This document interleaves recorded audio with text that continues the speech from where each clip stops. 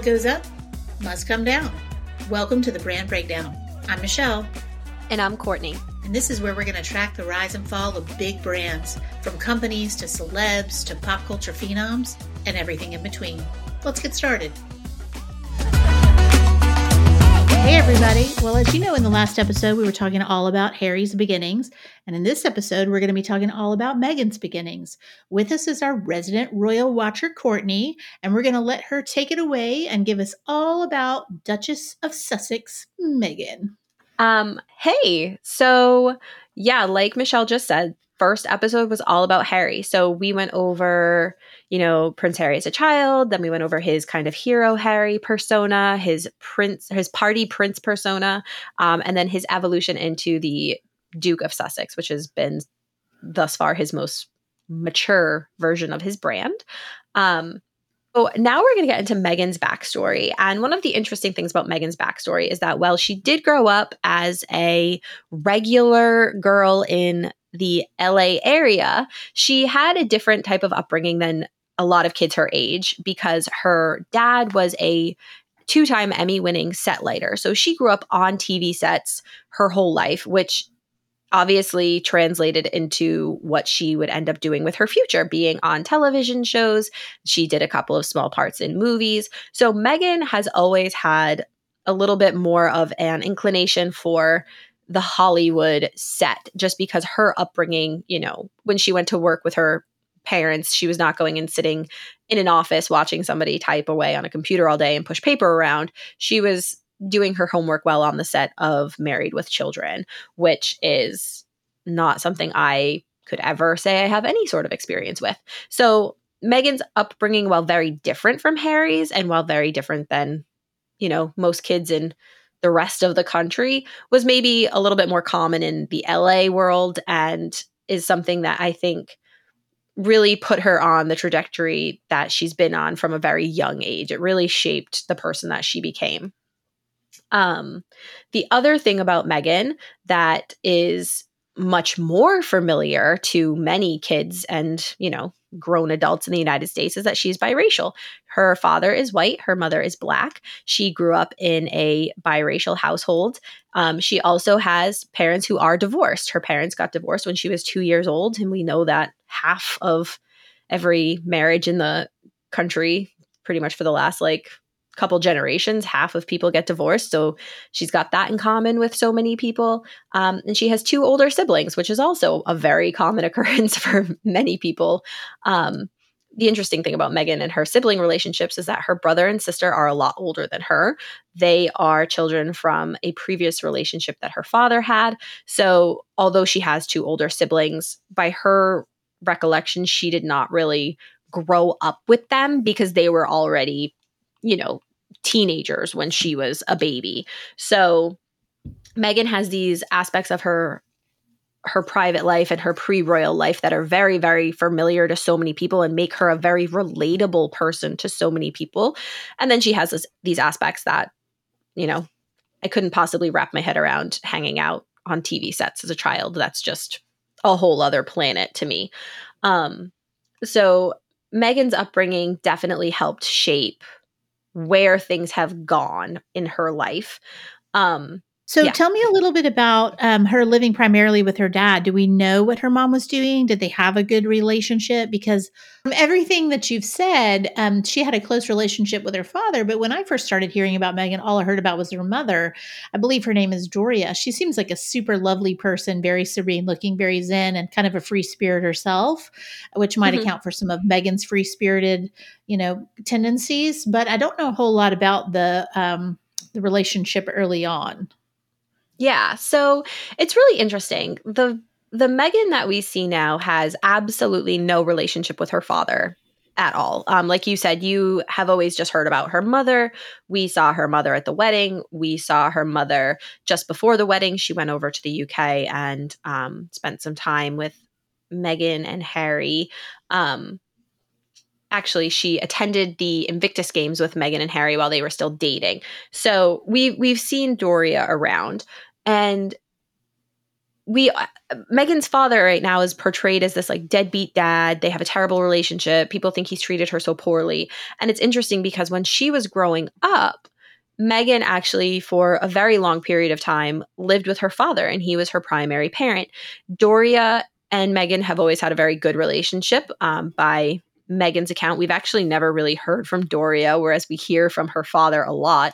But Meghan and her father and Doria, by all accounts, Doria and Thomas had a good co-parenting relationship. It may have been a little bit tricky at the beginning, but by the time Meghan was a teenager, they had a good co-parenting relationship. Meghan lived primarily with her father. He paid for her schooling. She went to some of the best schools in LA. He paid for her to go to private school. She went to Northwestern University for college. He paid for her to go to college. And by all accounts, he was a really great father. And this is from Meghan. She's done interviews talking about her father. She's written blogs about it. So, by all accounts, he was a great dad. So I know one of the ways, and you may have mentioned this earlier, one of the ways in which he paid for all of her education was by winning the lottery twice, which is insane to me that A, you would win it ever, and then B, you would win it twice, and then C, you would use that money to pay for your daughter's education. I just think it's crazy. So it feels like maybe from a financial standpoint that maybe he wasn't as solvent always as some households are because of the lottery situation, which is surprising to me if he was a steadily working set guy on TV shows and Emmy winning. So do we know anything more about that other than the lottery situation? Yeah, so we actually do. And I think you and I had a conversation before where I mentioned I thought he won the lottery twice. I fact checked myself. He won the lottery once. He won $600,000, or maybe it was $700,000. And when he won the lottery, it came at a crucial time for Thomas because he had just filed for bankruptcy. So Thomas has never been great with money. But when he had money, he spent it on his children. So I don't know. I didn't dig far enough into why he filed for bankruptcy. I don't know if he had, just a series of bad investments or maybe just, was trying to live above his means or whatever the case may be. And, that happens to so many people. But the other Oh, side of it is 100%. that, yeah. And I mean, I think when you're living in LA, you're working on TV sets, you are sending your kids to great schools. It's really easy to start living above your means. And one of the things with Thomas is that although he was a 2-time Emmy winning set lighter, the set lighters are not being paid what the actors are getting paid. You know what I mean? He made a good living, he made a steady living, but he was not rolling in millions of dollars. And so winning $600,000 allowed him to clear his debts and put the rest of that money towards Meghan's education. And this is also something worth noting. Her sisters kind of brought this up because we we have heard from her sister a lot. And Thomas did things for Meghan that he wasn't able to do for his older children because he was in the position to do it. So he did what he could for his older son, Thomas Jr., and for Samantha. But, Meghan was kind of seen as she was the baby of the family. She was doted on. She was daddy's little girl. This is, again, that's Meghan's own admission that she was definitely a daddy's girl. She had a really, really close relationship with both of her parents, and they both seem to have done everything they could to help her, grow into a strong, confident woman. Her father would go as far as, when she was little, she would have a lot of conversations with her parents. You have to fill out a form or something, and it's, do I check black? Do I check white? And her father and mother would tell her, like, don't check anything. You don't have to put yourself in a box. Like, you do not have to literally put yourself in a box. And so she would just check other, or as she started getting older, she would check a box, and she would usually check white if it came to an application on something.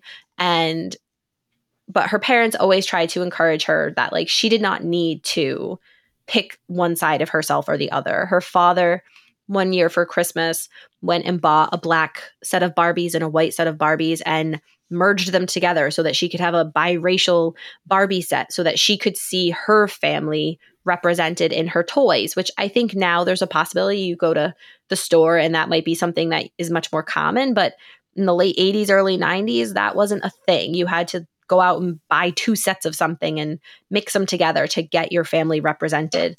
And her parents wanted to make sure that she just always felt like she could do anything and be anybody, which clearly that paid off because she's probably gone farther than anybody would ever imagine for their child. And I think that that's Well, really a testament to her parents and the way they brought her up. well, and to her own ambition as well. Hmm. I don't think she would be in the position she's in now if she wasn't um, cognizant of her Extremely. abilities and Yeah. able to capitalize on them. Yeah. I would So say let's Meghan is extremely ambitious and the definition of hustle culture, but we'll get into that later. right. And also, one of the reasons I pointed out her father's financial situation is because we talk about it in a later episode. But he tried um, to profit a tiny bit from her wedding, just solely on his own, selling pictures of himself. And I just wonder if that speaks more to his overall financial strategy than to trying to do anything to hurt the Duke or the Duchess of Sussex Hmm. during that whole time. It gives me a little more compassion for him in that it might just have been that he was struggling financially, and this was a way for him to make a little bit of money. But Yeah. we'll talk about that, I think, in a future episode. Well, Hmm. so speaking to that ambition, let's chat a little bit about the Procter and Gamble situation that Meghan talked about openly, and then was not referenced in an article later on Vanity Fair. I think it was Ivory Soap. Is that right? Hmm. Yeah. So when Megan was little, she was like going into middle school ish age. So like 11, 12, I think. She had seen a commercial on TV for Ivory dish soap. And the message of the commercial was not explicitly the woman's place is in the kitchen, but it kind of alluded to the fact that it was the woman's job to clean up. And Megan took issue with that. And she said to her father, that's not fair. Why is it the woman's job? The guy can clean up too, which is entirely true. And that is a point that women have been making for centuries. And so her father, being, wanting to be a supportive father and wanting to teach his daughter about equality and opportunity, said, you know what? You're right. Why don't you write a letter to Ivory Dish Soap and tell them you don't think their commercial is a fair representation of what the equal workload in the household should be? And so she did. I'm not sure the exact contents of her letter.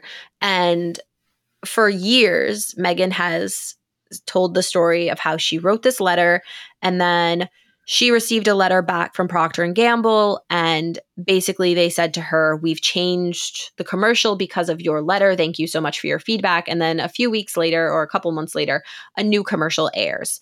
And Megan has told the story that this happened because of her. She affected this change and that it was her first kind of foray into activism. And this is a moment in her life that she really holds closely to her heart because she feels that like this moment shaped her on her humanitarian mission.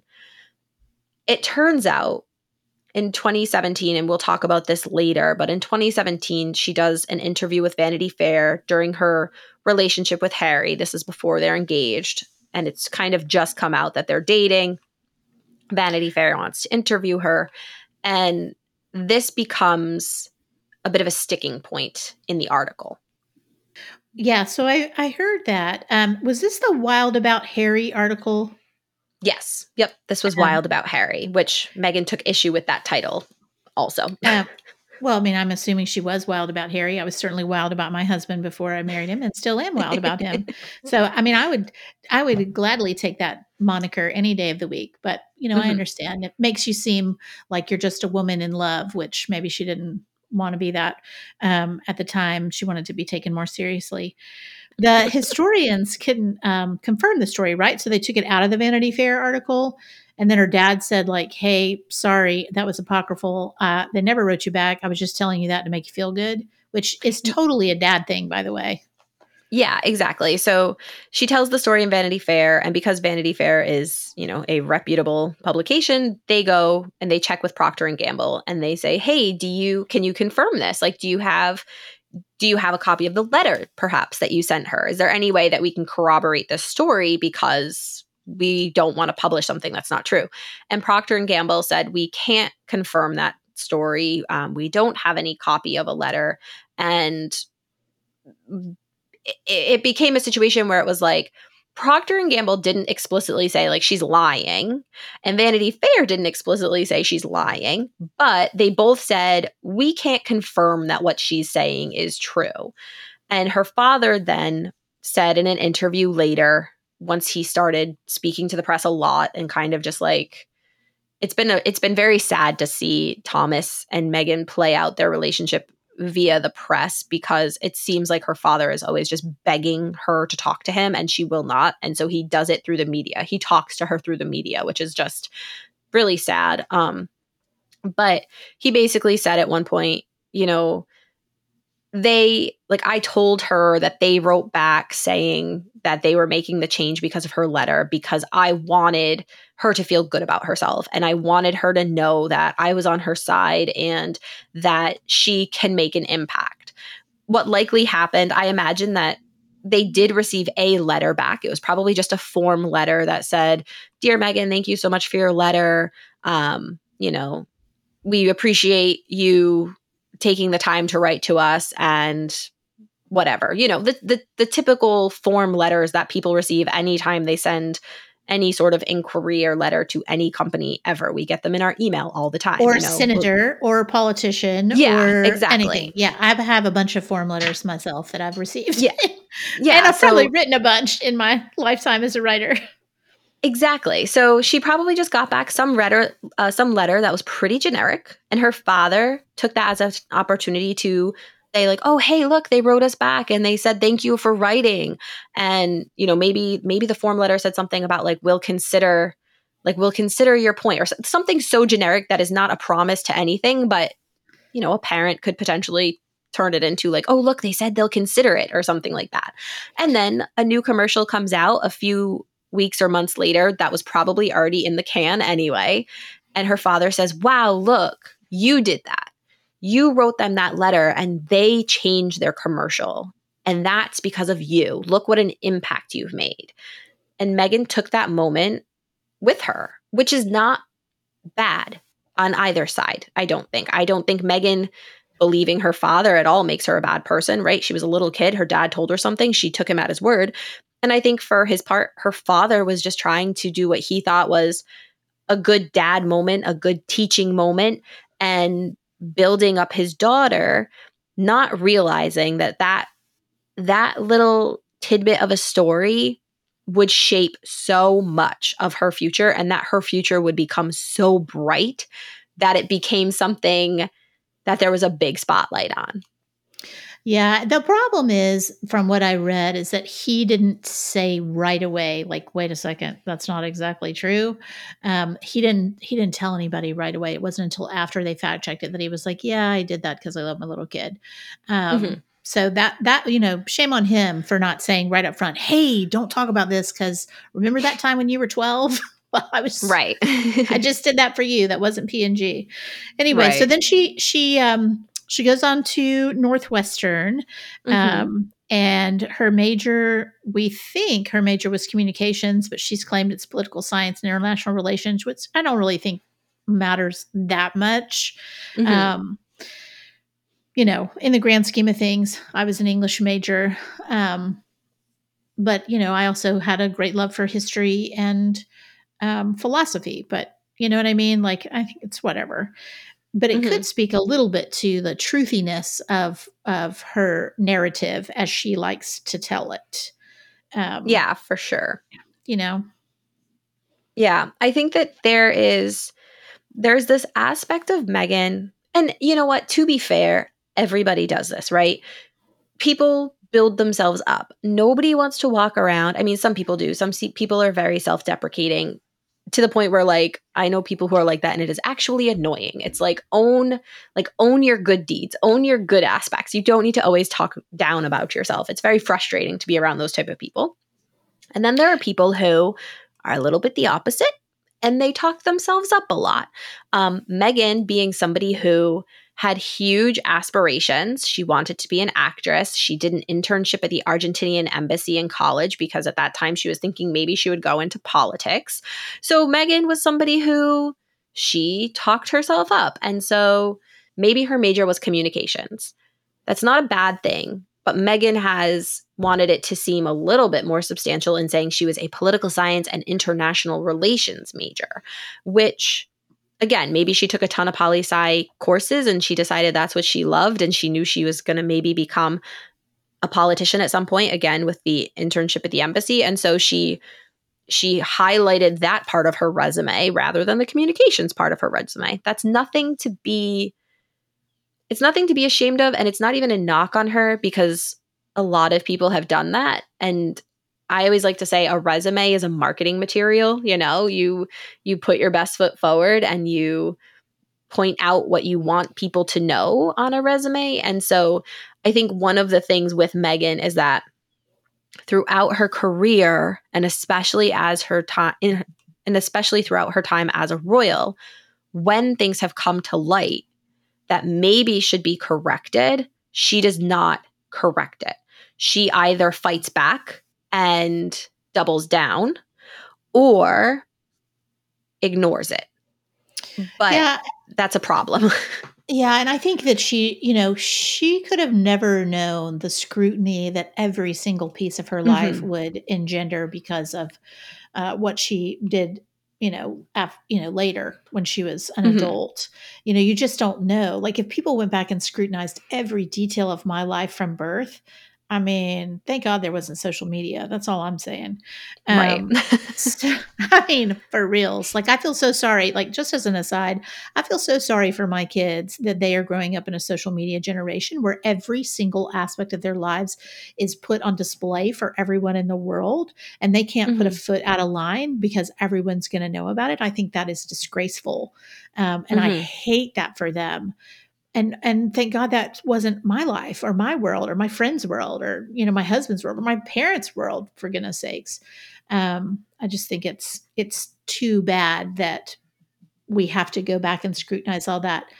On the other hand, if that does happen, just saying a mea culpa, like it's my fault. Like, hey, I said it was poli sci, but it was really communications with an emphasis in poli sci. Like Mm-hmm. then it's over. Then it's done. Like just move on. Like Right. no one really Just cares own it that. and Yeah, just own it. Just own it. I think there's a certain amount of hubris in not owning the somewhat apocryphal sides of your life or the sides that aren't completely truthy. You just have to say like, okay, yeah, no, I took a lot of poli sci, but I was really communications major, but I wish I'd been poli sci major, but I didn't have enough credits to graduate or whatever. And right. now I'm working for this, ambassador in, I guess in DC. So was she in DC for that internship for the Argentinian embassy or whatever? Or was she, where was she? I'm not sure if she was in Argentina at the US embassy or if she was in DC at or wherever the Argentinian embassy is. I know some embassies are not actually in DC or New York. I'm not sure which way it was actually. I can look that up. Yeah. So then, so it was through her uncle, right? But then he wasn't invited to the wedding. Which do we get into that somewhere? Because that doesn't make sense. Someone who had helped her so much in her early career wouldn't be invited. Yeah, I think, as we get through these episodes and we start moving into Meghan and Harry's relationship, we'll probably talk a lot more about what happened with her family and the breakdown with Meghan's family. But yeah, you would think that a relative who is close enough to you to help you get that type of experience, you'd think they'd be at your wedding. You would think that they would receive a coveted, and like this is not, by the way, guys, like keeping in mind, this is not a regular wedding. This is a royal wedding. This is a massive event on the world stage where there are hundreds and hundreds of people invited. These are not regular churches in the center of town. William and Catherine were married in Westminster Abbey. Westminster Abbey holds 2,000 people. And yes, where Meghan and Harry were married was smaller at St. George's Chapel at Windsor Castle. And by smaller, I mean it still held 800 people. Like, Oh, they were wow. not pressed for space here. Oh, wow. I don't think I realized that. But she didn't have a lot of family members there. It was just her mom, right? Yeah, it was just her mother. So she had her mom. She had a close childhood friend who is not the close childhood friend that we hear about in the press. This is a more discreet friend that she has, and then a lot of celebrities who, for example, Oprah was there, George and Amal Clooney were there, her Suits castmates were there, which makes sense. The Mulroneys were there at the time. Jessica Mulroney was her best friend, and Jessica Mulroney's husband is the son of a former prime minister. So we'll kind of get into that side of Meghan's life and her as she made her way in Toronto, the folks she started hanging out with and stuff.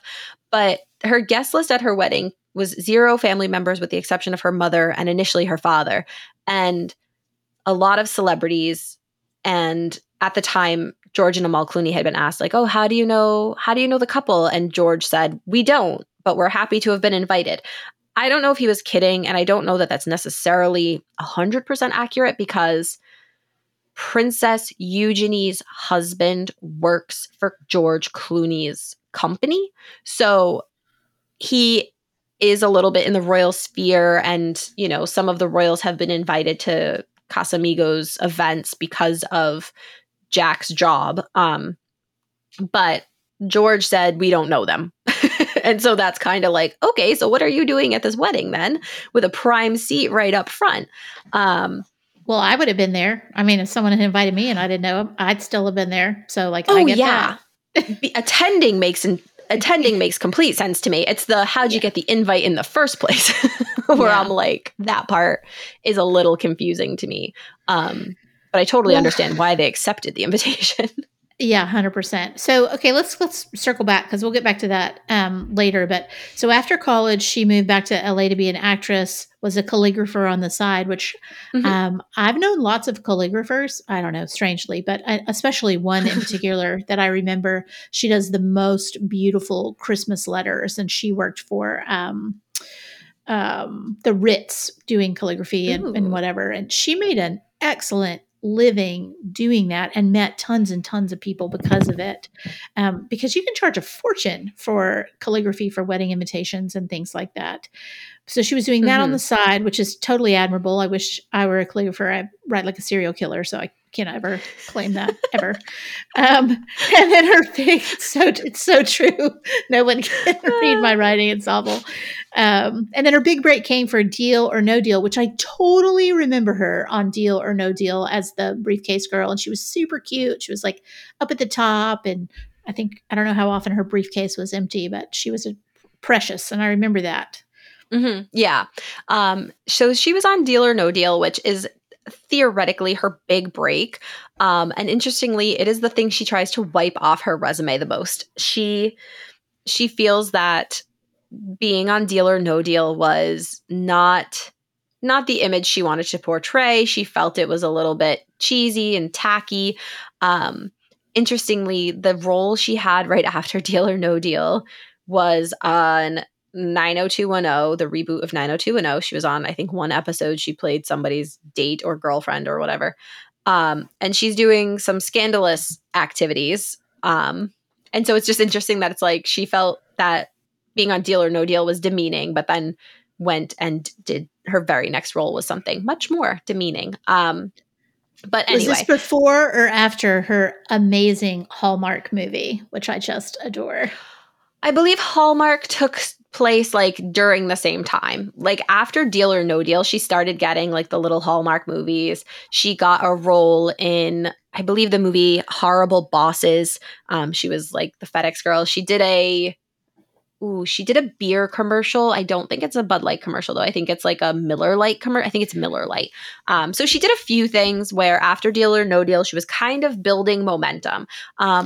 Other famous Deal or No Deal people, Chrissy Teigen, right? Chrissy Teigen has Oh, she's shot up the precious. ranks. Ugh, I love her so much. She's so Um, cute. and so Meghan was in good company as a briefcase girl. Which, P.S., can I just please say, do not call them little Hallmark movies because we all love Hallmark in this house and we all love it beginning in October. So don't Yes. even. There's No, like yeah, I don't 50 ever new mean to movies knock. coming out. I don't ever mean to knock a Hallmark movie because, again, like same thing here. Like starting as soon as the air gets cool, I'm like, okay, Christmas time, Hallmark movies. Like, let me get in my cozy pajamas. My husband calls them my cat pajamas, and he hates them. But Oh, he's listen, like, 2 years ago for my best friend, I did the 12 days of Christmas. And so every single day I sent her a Hallmark related thing. Like I sent her oh, like, don't bother me. I'm drinking tea and watching Hallmark sweatshirt. And I sent her a blanket and cozy socks and coasters and all the things for the 12 days of Christmas for the 12 days of Hallmark. And it was amazing. okay. Well, So you have my address, so do you need the 12 days of Hallmark? I I love might. Michelle. Yeah, I Yeah, no, might. it's I good might. times. It's good times. Everyone needs that. If you're not watching Hallmark movies beginning mid-October, like you're really missing out. Yeah, it's the Yeah. best way. It's just so cozy and they're so feel good. And I don't like to watch things on TV where I feel stressed out. Like I have enough stress in my life that I don't need to like add to it during my entertainment time. And there's just nothing more uplifting than a Hallmark Christmas movie. I'm 100% with you, sister. 100% with you. All right, moving on. All right. So then she got married. She married Trevor Ingleson, who was a producer. Yes. So Megan is during the time she's on Deal or No Deal, she is auditioning throughout Hollywood. She meets this guy named Trevor. He's a producer. He at the time is like, the breadwinner of their relationship because she is a struggling actress, but a working actress, which is a big deal when you're out in LA. And he is a producer. He actually did that movie with Robert Pattinson, Remember Me, which is I don't want to give it away because I don't I was remember it. shocked by the ending. I was shocked by the ending. It like blew my mind. And it probably wasn't supposed to, but just in case nobody's seen it, I don't want to ruin it for you. But anyway, Remember Me by with Robert Did you Pattinson. not hear my joke? I don't remember it. Oh, I didn't get it. I was Sorry. like, oh, she just didn't see it. Moving on. No, I don't remember it. He did so many bad movies for a while that, I mean, God bless him. I loved him as Cedric in, was it Cedric? Wasn't that his name in Harry Yeah, Potter? he was Cedric Diggory in Harry Yeah, Potter. and then Yeah, he was one of the sparkle people in Twilight. he was the sparkle person. Yeah, he was Edward. Yeah, we call them sparkle people in our house. Every now and then we see something. My husband's like, oh, look, it's the sparkle people. Anyway. Yeah, he was the sparkle person. So Trevor Engelson, Megan's first husband, he does that movie. He's the producer on that movie. And right, so Megan and Trevor dated for a few years. I think they dated for like 6 years. They got engaged, and then they had like a relatively normal length engagement. I think it was like a year and a half maybe. And then they got married in Jamaica. By all accounts, this was a super fun wedding. The pictures are of them all like partying on the beach. Her dad walked her down the aisle. Everybody looked very like just a very, typical beach wedding. Everybody looks like really relaxed and they're having a great time. It looked like a wonderful time. And then Megan lands Suits. So this is what she has been working for her entire life. She lands a starring role on a series on a broadcast station. So that means, CBS has some of the highest ranked shows on TV for broadcast. And she just knows like, okay, this is going to be it. Like, this is my shot. So Suits films in Toronto. So she's got to go up to Toronto, which is not an easy commute when your husband is living in LA and his work is there and, he can't give up his whole life. So they have a long distance marriage. And so she goes up to Toronto, she gets herself an apartment, and within a few months, I think it's about a year, maybe a year and a half after they got married, the story goes, she sent her rings back to him in an envelope and they split up. And rumor has it that this was completely out of the blue for Trevor. He knew that obviously the long distance relationship was hard. They were missing each other. It wasn't ideal, but he was not expecting their marriage to end. And so he was just completely sideswiped. Is that the phrase? No. No, what's the word? Blindsided? He was sideswiped. Like she was a suburban and she took out his mini. You know what? the analogy still works then. Yeah, so Trevor's Which P.S. blindsided. I hope she sent back those rings, and I hope they had like signature required. Because I do believe it was a FedEx envelope. I think I've read that it was via FedEx, so she did not just send them back via, here's regular envelope. Your 35-cent envelope of wedding rings. Yeah, no, I think she took a little bit. She took a little bit of care with the rings, far more than she took with her relationship, which is not a great look. Yeah. And so at this time, Meghan and Trevor break up, and she continues her life in Toronto. Interestingly, her former best friend, her childhood best friend, Nikki takes issue with their breakup. And I think, to me, that says that, for your childhood best friend to side with your ex-partner, that means that you're probably the one in the wrong here. And so Nikki sides with Trevor, and Nikki and Meghan's relationship begins to crumble. And this is her best friend since kindergarten. They met, I don't know when, they met like as young children. This was her like sleepover on the weekend friend. I would be heartbroken. I would be heartbroken if my best friend and I were like suddenly not best friends. I would literally be so heartbroken. Yeah, it would be, for most people, I think that would be a pretty heartbreaking, detrimental thing. And Meghan seems to have taken it in stride. It did not affect her. That much. I think it did. Like, I don't even believe that. I'm gonna dispute you there, because even if she didn't publicly show it, if you have ruined your childhood best friend relationship, that is a shame and a sadness and an anger and all the emotions that stays with you forever, no matter what your public face is. So she may not say anything publicly, and she may not have tried to heal the rift because, again, she has a little bit of hubris. But I will tell you that it has hurt her on a level that she may not be able to even fully understand. I mean, just imagine. Come on, like your best friend. I know. I mean, I can't imagine that happening to me and my best friend. We've been best friends since kindergarten. We met like the first day of kindergarten in Mrs. Waldron's morning kindergarten class. I can't imagine it. But I also can't imagine treating friendships and treating people the way that we see Meghan does later, which like genuinely makes me, yes, like she walks away from people seemingly with such ease. Like she just ghosts people. Yeah, I love people. I'm always taking applications for friends. So yeah, that doesn't make sense to me. Yeah, like I couldn't do it the way she does it. So anyway, so sorry. Again, I got a little sidetracked. So so Nikki sides with him, and then she's on Suits, which P.S. love that show. It's now streaming, I think, on Netflix. Yep, on Netflix. Love Suits. Yeah. Love it. Yeah, great show. So cute. So love it. Love it. Meghan is great in it. My husband calls her Princess Pencil Skirt because she does rock a pencil skirt, doesn't she?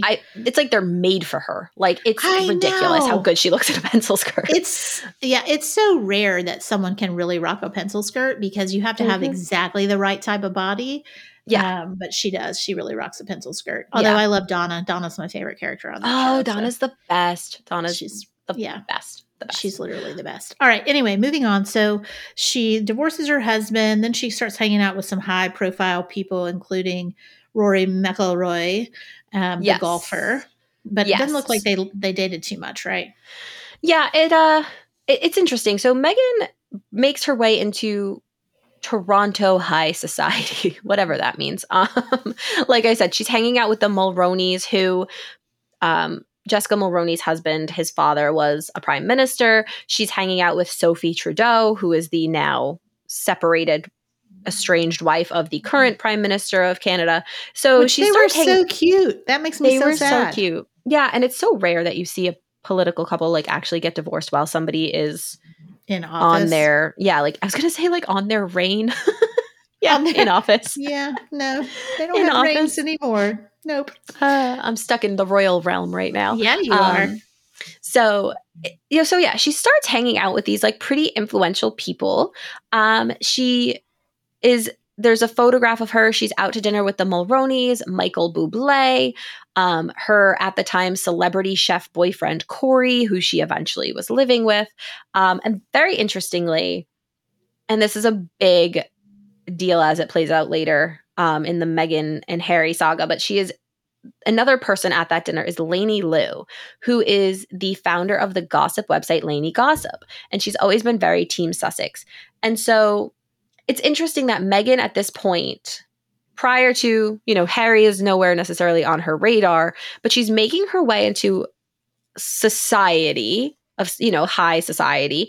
And she's aligning herself with a gossip reporter, which many people who are running in these type of circles where discretion is key would not do that. That would be frowned upon. And granted, to be fair, Lainey is at this dinner. All of these people know who she is. It's not like this was a friendship that Meghan was keeping secret necessarily. Lainey says she is not a source for Meghan leaks. Lainey has written about it, and we can put the link to something that she's written about it in the show notes and stuff. But Lainey says she's not a source for Meghan leaks. She even says that the photo of them out to dinner doesn't prove that they're actually friends. To me, that reads like that photo isn't proof, but we still are. But like, don't take it based on one photo.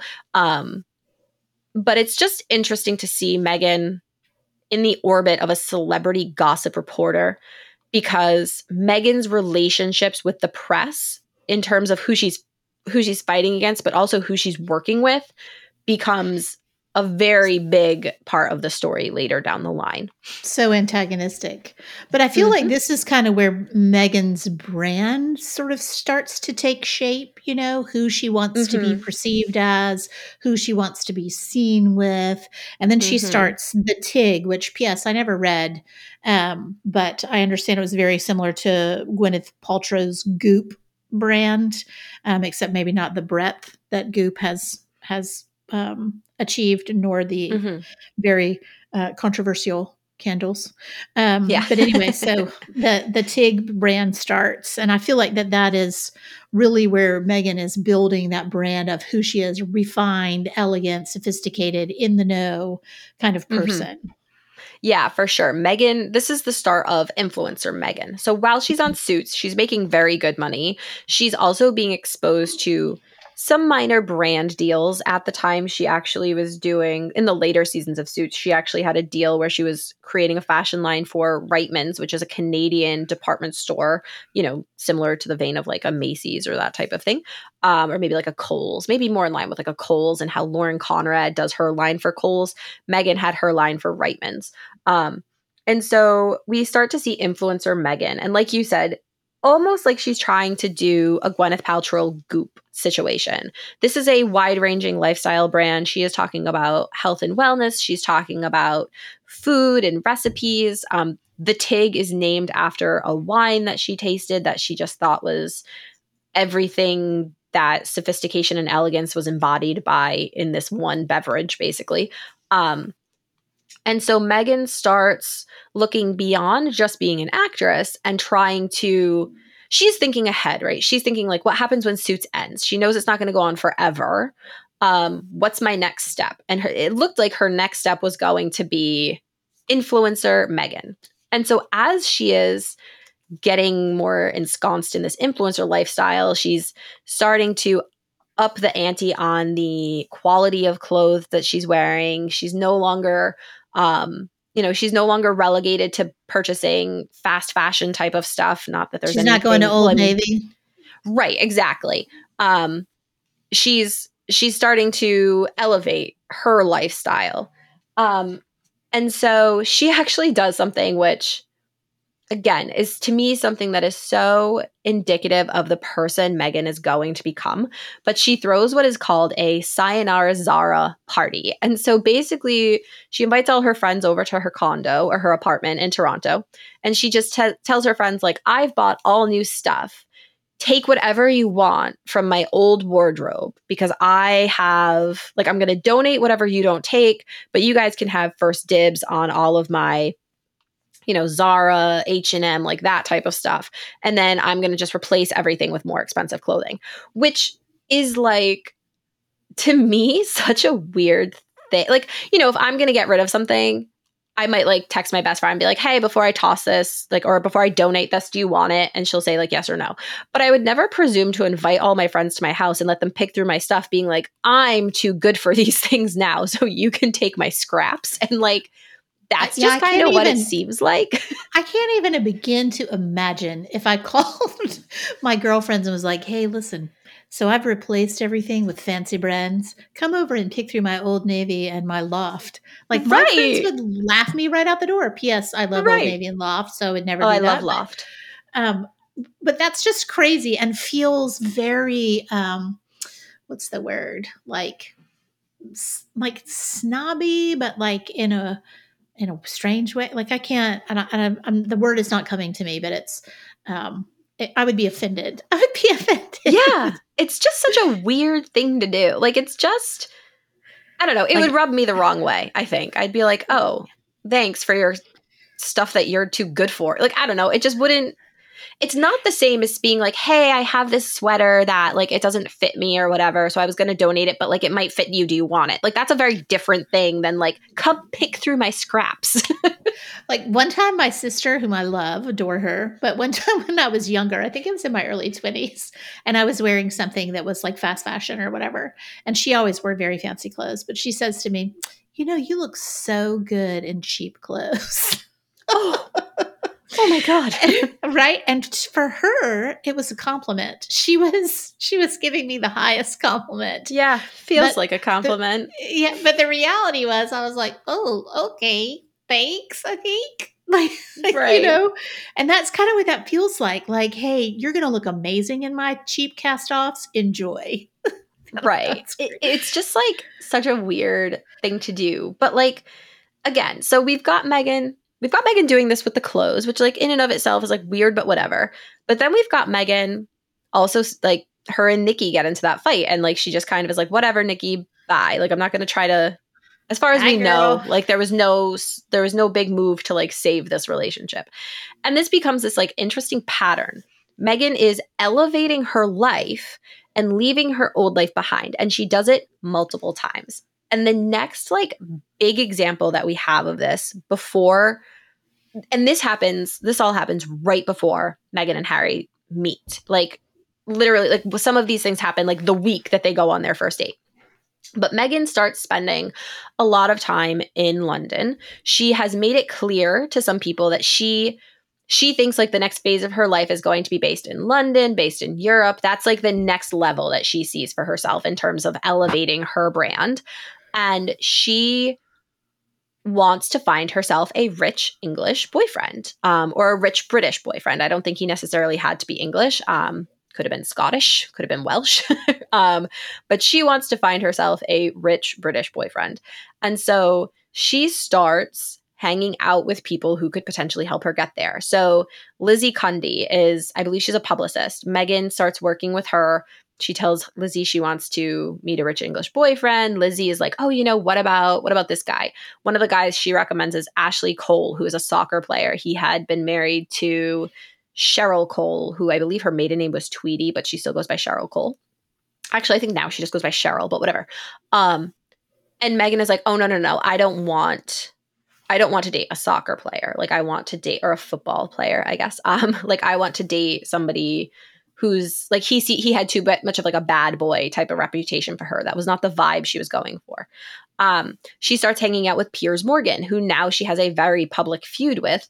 But at the time, Piers Morgan was a very influential reporter, and she was, they weren't like best friends or anything, but they would go to dinner and they would chat about their lives. And Piers has said multiple times, he's like, I thought we were friends. Like this was my friend. And, we weren't best friends, but we would hang out. We were buddies.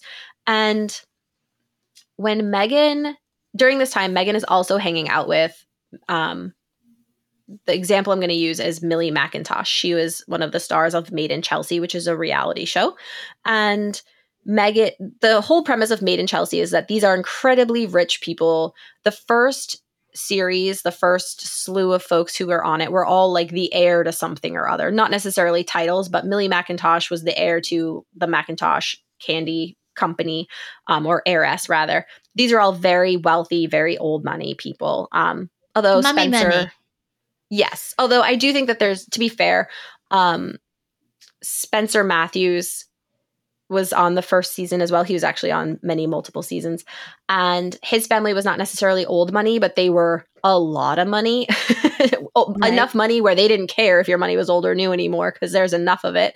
And Spencer Matthews' brother, older brother, later goes on to marry Pippa Middleton. So this is like a very well-connected group of people. The princesses of York, Princess Eugenie and Princess Beatrice, they are friends with this group of people. Apparently E4, which is the channel in the UK that produces the show, they had tried to get the York princesses on the show. They were like, sorry, we can't be on reality TV, like we're princesses.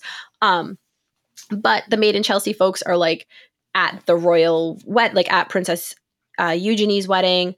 Eugenie and Beatrice are at their weddings. They hang out. Like, these are very well connected people. And so Meghan, it's thought her initial goal was that she wanted to be on Made in Chelsea. And Millie McIntosh was one of her friends that she was in. She was hanging out with her in the UK. They would go to Soho House in the Cotswolds together. And Millie actually has her own podcast. And she did an episode maybe like 2 months ago or 3 months ago at this point. And she said that she felt like Meghan ghosted her when she started dating Harry. And Lizzie Cundy and Piers Morgan said the same thing. Like, as soon as Harry came on Meghan's radar, they were dropped off her. Like, she just disappeared from their lives. And Millie said on her podcast, she's like, I'm happy for her. I don't have anything bad to say about her, but she just like disappeared, and I don't know why. And I for a long time I felt like maybe I had done something wrong, and I felt badly about it. And now I realize that it wasn't me, it was her. Which is, again, I'm paraphrasing. That's not like verbatim what she said, but that was the gist of it. Was like, Millie didn't understand what happened, and it took her a while to be like, oh, okay, you know what? I didn't do anything. This was a decision that was made for me, not by me. And there's nothing I could have done to have prevented being ditched by someone that I thought was my good friend. That makes me so sad. I hate ghosting in general. Like, I think we've all been ghosted by somebody at some time or another, although they didn't call it that, when I was growing up. But it's Mm-hmm. so hard when someone ghosts you and you don't know why. And I mean, I understand more from a male female perspective. If you're dating someone and they ghost you, like, I get that more than I do like a female ghosting you who's been your friend, you believe they're your friend, and then all of a sudden Mm-hmm. they're gone and they don't reach out to you, you can't get a hold of them, like everything just sort of falls apart right away. I think that's really Mm-hmm. really difficult. So I hate that. And I hate that she's that type of person, because I think that when you are that type of person, there's something so broken, that needs to be addressed, that needs to be fixed. It makes me feel sorry for her. It makes me have, I know, it does. It makes me have compassion for her. I know she ghosted her. I know that she ghosted a ton of people, but I also have to feel like that mama heart where I'm like, man, what happened to you that you feel like it's okay to ghost people? It's okay to hurt people's feelings. You know what I mean? Right. It Yeah. makes And it I makes think me that sad. I think this is like an indication of brand Meghan. Meghan, her eye is on the prize, right? And she is the type of person, like I said at the beginning, she is the definition of hustle culture. She is going to do what it takes to get to where she wants to be. And being friends with Piers Morgan, who is essentially, I mean, he's a reporter and he reports on a lot of different topics, but he was a tabloid reporter. She can't be seen to be being friends with Piers Morgan when she's dating Prince Harry. Millie McIntosh, a she's an influencer now. She's no longer on Made in Chelsea. She hasn't been for years, but she's an influencer. And I think in Meghan's mind, she's like, I can't be dating Prince Harry and be seen to just be somebody who's friends with influencers. Like, I need to be more substantial than that. I think in her mind, she made the decision that, like, I am elevating my life and I am leaving behind anybody who is either no longer helpful to me or who may be seen as a hindrance in some negative way, not really realizing.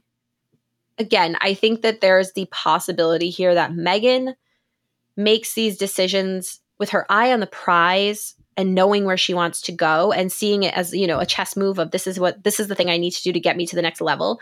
But she forgets that the people that she ghosts don't like lose their memory of the situation. Now there are people left in her wake that have an opinion, and that other people know that she was friends with these people, or that other people are like, well, wait a second, what happened to this situation? She's so narrow sighted or like tunnel visioned on the goal that she forgets about the past or the peripheral. And she just kind of, I mean, that could be a good or a bad thing. In this case, I think it has not always worked out. It's worked out in that she's gotten what she's wanted, but the backlash hasn't been great. But I mean, on the flip side, if you're that singularly focused on your goals that you can make them happen and like everybody else be damned and you don't really care what you leave in your wake, I guess if you can separate that in your mind and you can be okay with yourself, I don't want to say it's okay, but it's obviously worked for her to an extent. But it's an interesting position to put your brand in because it kind of puts you as almost the bad guy at a lot of Right. turns. Right. She's left a lot of collateral damage. Mm-hmm. Well, I Yeah. think that kind of wraps up sort of the beginnings of brand Meghan beyond influencer, beyond, Mm-hmm. actress, and brand Meghan of the Harry and Meghan brand Meghan. Because I think now we're about to find out how they meet, when they meet, what happens there in our next episode. So thank you so much for helping us understand a little bit about Meghan's upbringing and how that brand was established. I think there's still so much out there that we don't know, and Mm-hmm. that our listeners don't know. So we'll continue to fill in those situations as they come about. But look forward to hearing from you next time to talk about brand Harry and Meghan prior Yeah. to their marriage. Yeah. Next time is where we start really getting into, from here on out, we start getting into like the really juicy stuff. So Awesome. Can't wait for juicy stuff.